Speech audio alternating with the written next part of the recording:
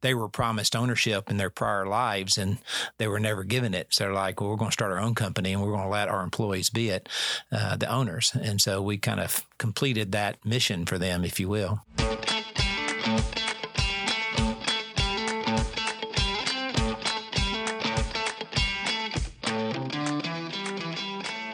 Welcome to SSR On Air. I'm Mike Rogers, your host for this monthly podcast brought to you by Smith Seckman Reed.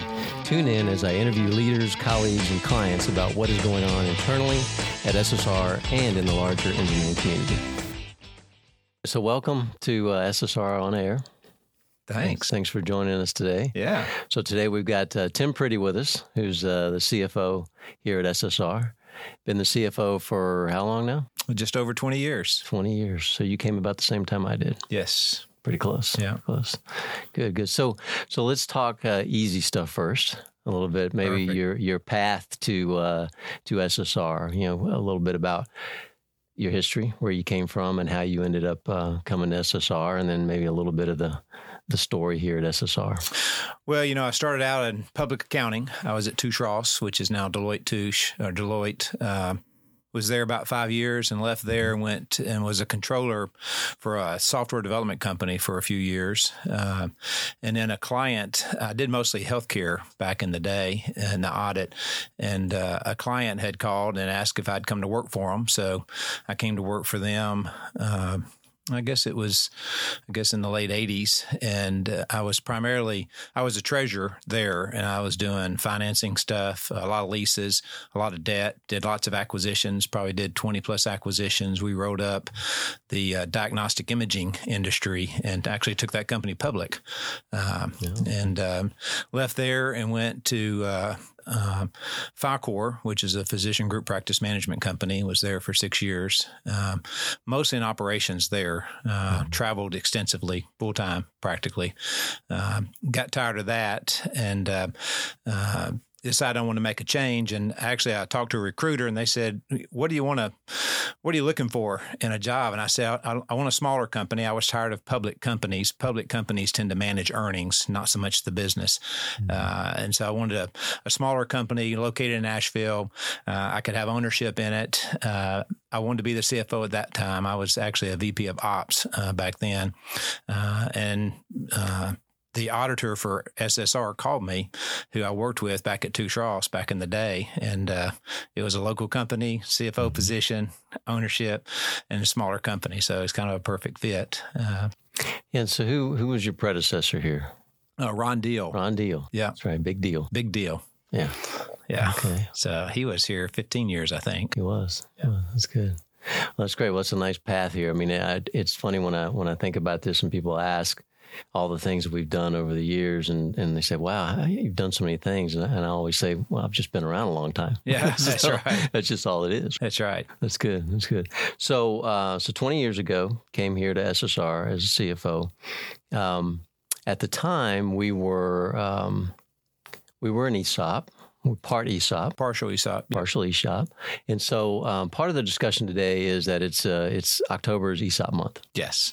And so we're doing a little bit of celebration, a little bit of discussion about what an ESOP is and what it means to SSR. So I want to kind of start there first off and just talk about, for people that don't know what an ESOP is, maybe you can describe that to us a little bit. Well, it's a company structure, an ownership structure. I mean, just like if you and I owned a company, we would be an ESOP, an employee-owned company. This is where the trust actually owns it, and each of the employees are members of the trust or participants in the trust. So it's a ownership structure. Individuals own the company. So it's not really that sophisticated. It's a tax deferred entity. So we actually individually pay the taxes for SSR when we pull the money out of the trust when we retire. So the ESOP plans were established, I guess, it's a plan. It's a retirement plan, really. Right. Established back in the 70s, right? And did we, as a company, become partial ESOP back then when it first came out? We became a partial ESOP in 83 when the four founders left. And what's kind of interesting about the ESOP is kind of the origin of it was, I think it was a politician out of Louisiana. And he was kind of saying, well, the only way you ever make any wealth in this company is to be an owner of a company. And most people don't get that opportunity. And so he created that structure, an ESOP, that allowed employees to be part owner of a company. And so it was really kind of a good intention of doing it, is to allow us to all be owners and to profit from that ownership. Yeah, and I agree. I mean, I think that's powerful. Oh yeah, it absolutely is, because the corporate tax rate is 25% and going up under the new administration, most likely. Yeah. And so that's just money we don't have to expense. I mean, taxes are very complicated in terms to come up with the number, but effectively it's just an expense. It's another expense for a company, and we get to defer that or avoid that, actually. Yeah, by putting it into essentially a retirement plan for everybody. Right. Yeah. In addition to the other retirement plans, which are 401s and things like that we have. Right. The ESOP's a little different, though. It's what's called a non-contributory retirement plan. So each of us individually do not put money into the ESOP. The company is giving us that ownership. It's a contribution to us from the company. The 401k is a contributory plan, which we actually put our money into the 401k, and then the company matches it. Now, that match actually goes into the ESOP. So I think that's a big difference for the ESOP. It's just money the company has given us. The ownership, we don't buy it; it's given to us. So that's kind of a cool setup. I agree. So what started the process? What made us head down that path to say, hey, we've got this ESOP that we've had. We really want to switch over and be 100% ESOP. What drove that, and how did we get there? Well, actually, the motive we had when we went full 100% ESOP was probably no different than what it was when we went to partial. The four founders were leaving back in the mid-'80s, or they weren't leaving in the mid-'80s, but they saw their time coming that they would leave, and they needed to sell the company or sell their shares of stock. Anytime you own a company and you leave, you want to get your ownership bought, and there was not enough people to buy their shares. And so they sold their shares to the ESOP. They actually did that over a 10-year period. So from 83 to 93 is when they did that. We had the very same thing. I started doing some modeling, I guess, back in the mid 2014 or so, something like that. And when I started looking at the individual shares that the top shareholders had, we were going to have about 50% of our shares being sold or have to be sold from the existing owners over the next 10 years. At that time, we weren't a real attractive purchase. A lot of people weren't interested in buying our shares individually. Some of the demographics changed in employees. They didn't have as much appetite to have shares. And so I saw a transaction in our future, and it was either going to be sold to a third party because somebody had to buy those shares, or we could look at a possibly internal transaction. And so as I started modeling and talking about it, learning about it, and seeing the advantages of it, it really started sinking in. It made a lot of sense for us. I mean, it was really perfectly aligned with our culture. And so talked to Rob and convinced him that it was a good thing to do. And here we are. And then we did the transaction. We finished it in January 31st, 2016. So we're almost 5 years in now. That's right. 5 years in. And you still feel good about it? Yeah, I do. I mean, it's a I guess the motive behind it was we wanted to be an independent company. We didn't want to have to sell the company to a larger company. We like the idea of being a mid-sized firm. We think there's a lot of advantages to that. And I think for Rob, it was a lot about legacy for him. The founders kind of handed him the company, and he didn't want to be the guy that sold it to a third party. And so, yeah, I feel really good about it. I think it's perfectly aligned with our culture, and I think it really accomplishes what the four founders set out to do. When they started SSR 50 plus years ago, their goal was to have effectively an ESOP where employees own the company. I think their history were they were promised ownership in their prior lives and they were never given it. So they're like, well, we're going to start our own company and we're going to let our employees be it, the owners. And so we kind of completed that mission for them, if you will. So kind of cool story there. Yeah, it is. I mean, I think that's a significant advantage. It sets up everyone to where we're owners. and we can act like owners. And I think also it puts a barrier to those outside, unwanted, approaches to purchase us. And I think people like to, steer their own destiny. And so that's part of it. So with that, I guess I would say it's a security and the fact that we're going to own ourselves for a while. What are the other advantages that you see in the ESOP for our colleagues and for our clients? What do you see there? Yeah. Well, we already brought up the fact that it doesn't have a tax expense. So that's, a big advantage there. I think the other advantage is, and we kind of touched on it too, is all of us are owners. And so we're getting an ownership position in the company. And then, as you said, we kind of control our destiny. So the success of our business is really the success of us individually. And so it's, there's no third party that's getting the money. So when we have a pot of money at the end of the year, it usually goes in one of three places. Either we pay it out in bonuses of some sort, we put it in our retirement plan of some sort or some way, or we keep it in the business. Well, if it's paid out in bonuses, it's going to all of us as owners. If it goes in the retirement company or retirement piece, it goes to all of us as owners. And if it goes into retained earnings, where we keep it in the business, it goes into the stock value, which increases the value of our stock. So, there's not this third party person that gets the money, and there's no Uncle Sam getting it either. So, that's probably the biggest advantage is, everything we do collectively has a benefit, and we all get that benefit. Yeah. Yeah. And so what about our clients? How do you think they view it? Well, I think they've got to see the benefit too. I mean, if everybody's working hard to make the company successful, how do we become successful as a company? Our clients. Take care of our clients. Take care of our clients. That's right. And so it's kind of a circular, setup in that we do our jobs well. The customers or our clients will do more business with us, tell people about us, we'll grow the company, and then we will perform and do well ourselves. So, this industry, if you don't take care of those clients, you're not going to be successful. So I think this gives people motive to even do a better job for the clients. Yeah, I would agree. I get questions from our clients about the ESOP. They're very curious about it because I think I read a stat somewhere where only about 8% of our industry are ESOP companies, something in that range. So it's not a huge percentage, and so there's a lot of curiosity about it. And the thing that I always say, and I think I see this repeat itself, is that there's a lot of power in looking at someone that you're working with and saying, "This is your company." Yeah.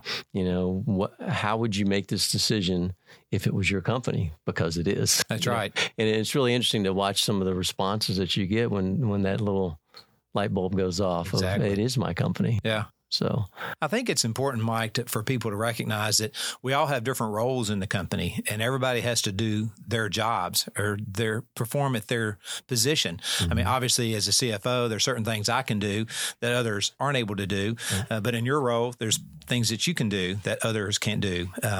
And so that's the beauty of the ESOP is we all have to do our jobs where we're at. And that's how we make the company successful. We can't say that our job's not important because, we're a receptionist or whatever. Well, if they do their jobs well, that makes a big impact on our clients and the people who call in.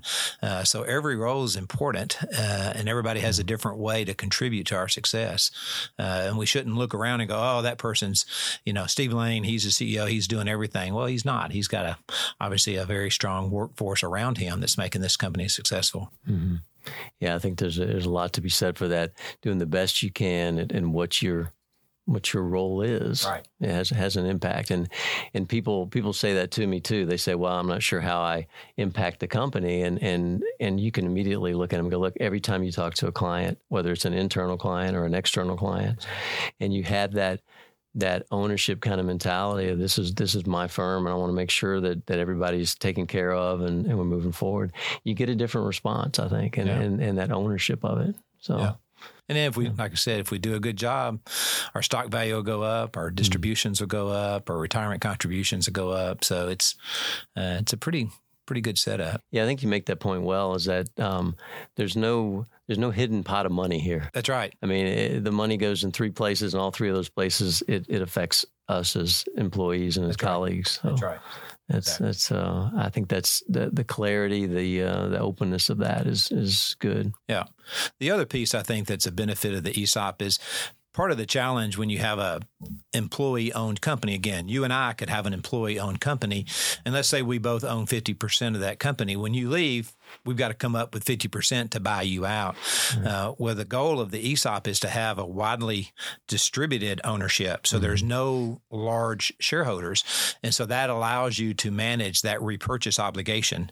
Every small company that's got ownership of any sort will have to face a ownership transition at some point. Right. And when you have big owners, they become just big problems to have to deal with. And so the goal is to spread that ownership out over, in our case, 450 people, and everybody's got some piece of the pie. So you don't have those big lumps of ownership that you got to manage downstream. Yeah. It smooths out that curve a little bit, and it allows you to plan for it maybe a little better. Exactly. Yeah. That's planning for it's a big piece of it. Big part of what you do, I think. Yeah, that's good. Yeah. That's good. You know, the key for us as an ESOP is growth. We have to grow the company. And so as a ESOP, it's imperative that we grow the company. One that allows us to facilitate that ownership transition that does go on inside of the ESOP, but it also creates value and creates wealth for all the owners. And so that's a good thing. And then kind of part of that growth is we have to have leadership development. I mean, for us to remain an independent company, we have to manage our leadership development. And so what does that mean? Everybody who's here gets opportunities to grow in their careers and the things that they're doing. So, I think that's very important. I know we have a lot of training and development programs that we do.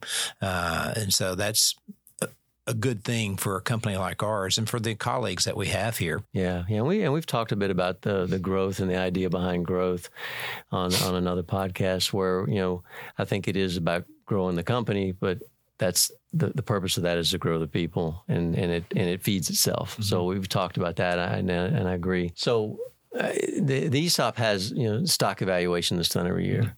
And so tell us a little bit about how that's done. I get a lot of questions about where does the stock evaluation come from? Who determines what the stock value is? How do we get there? So tell us a little bit about that. Yeah, so we have an external trustee, and it's called a delegated trust agreement, which we tell the trustee kind of how we want to run the business.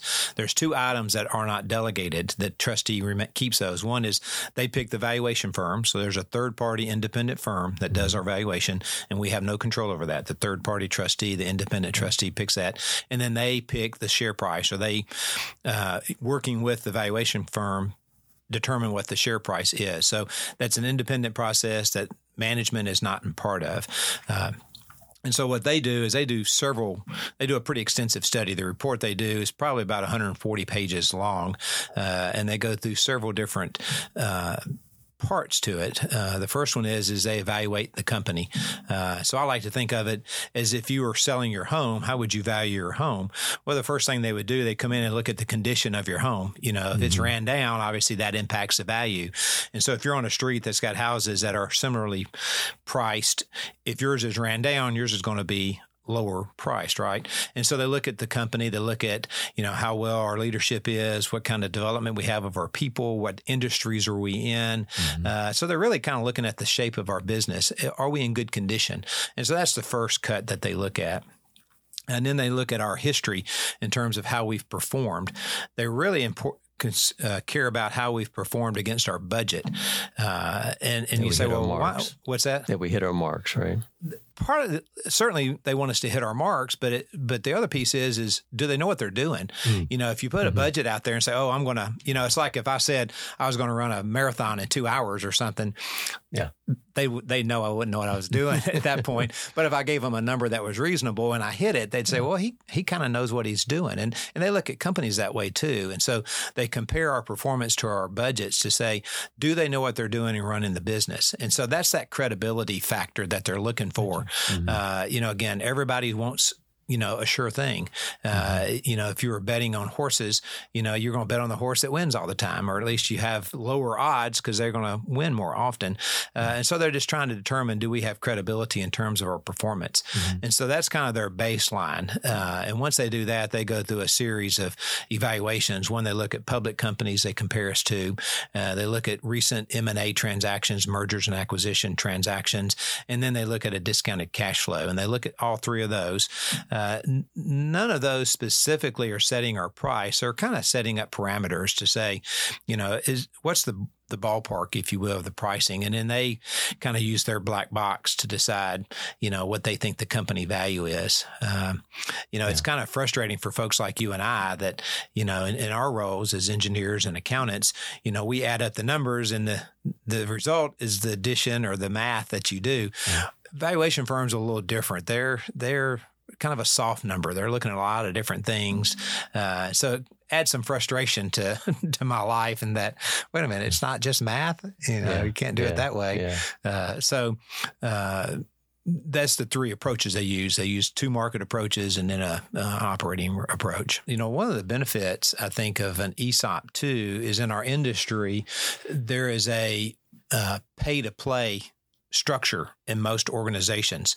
If you want to become a senior leader in the organization, or even a leader at any level in the organization, you have to buy ownership into it. And so it's either a cash contribution up front or whatever bonuses you get, you're going to get 20 to 40% of that bonus taken out or payment taken out of that to pay for these shares.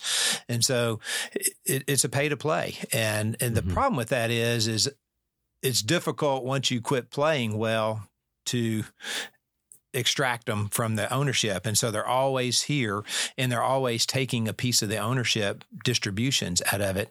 Well, the ESOP, that's no longer applicable.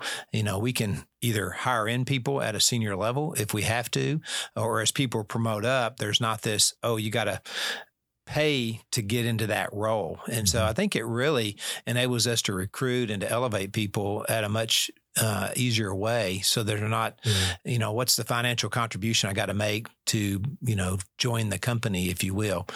So I think that's a big difference in an ESOP for sure. And I think it helps us be more nimble in terms of, people, at different points of their career, they're accelerating through there, and they might get to a point that for life reasons or for all kinds of things that may change the trajectory of their own. And if they've paid to get in there, then again, they're kind of stuck in that role and the company's kind of stuck with them. Most companies aren't, it's difficult to terminate owners, when you have a small independent group of owners like that. And so this allows people to move in and out of different positions. I mean, a good example of this is Rob transitioned the last few years into kind of a reduced role, reduced hours, but he was still contributing. But because he wasn't the largest shareholder, he wasn't taking a big piece, of the ownership distributions that we had. So it really allows us to manage that leadership transition over time, and people can perform at different levels at different points in their career, and we handle that contribution of their efforts through the bonuses that we pay out. Whereas in a privately held company, there's always some piece of the partners or piece of the payout that's related to ownership. So that makes a big difference. I think it helps in recruiting. I think it helps recruiting senior level people as well. Again, that's not our model, but occasionally we have to do that. And, if you go hire somebody in at a senior level and say, okay, I need X thousands of dollars from you to take that job, I mean, that's usually a difficult conversation for people. For sure. Yeah. Well, Tim, I want to thank you for coming and sitting with me today and talking about the ESOP. Excited about it this month and I appreciate your time. Yeah. Well, thanks for letting me come in and talk to you. ESOPs are very exciting, and I think it's a good thing for SSR's employees that we're all able to be owners of the company. Thanks for joining us for this episode of SSR On Air. We hope you enjoyed it. Be sure to like and subscribe wherever you get your podcast. You can also connect with us on social media. Links to everything can be found in the show's notes. Take care, everyone. See you next time.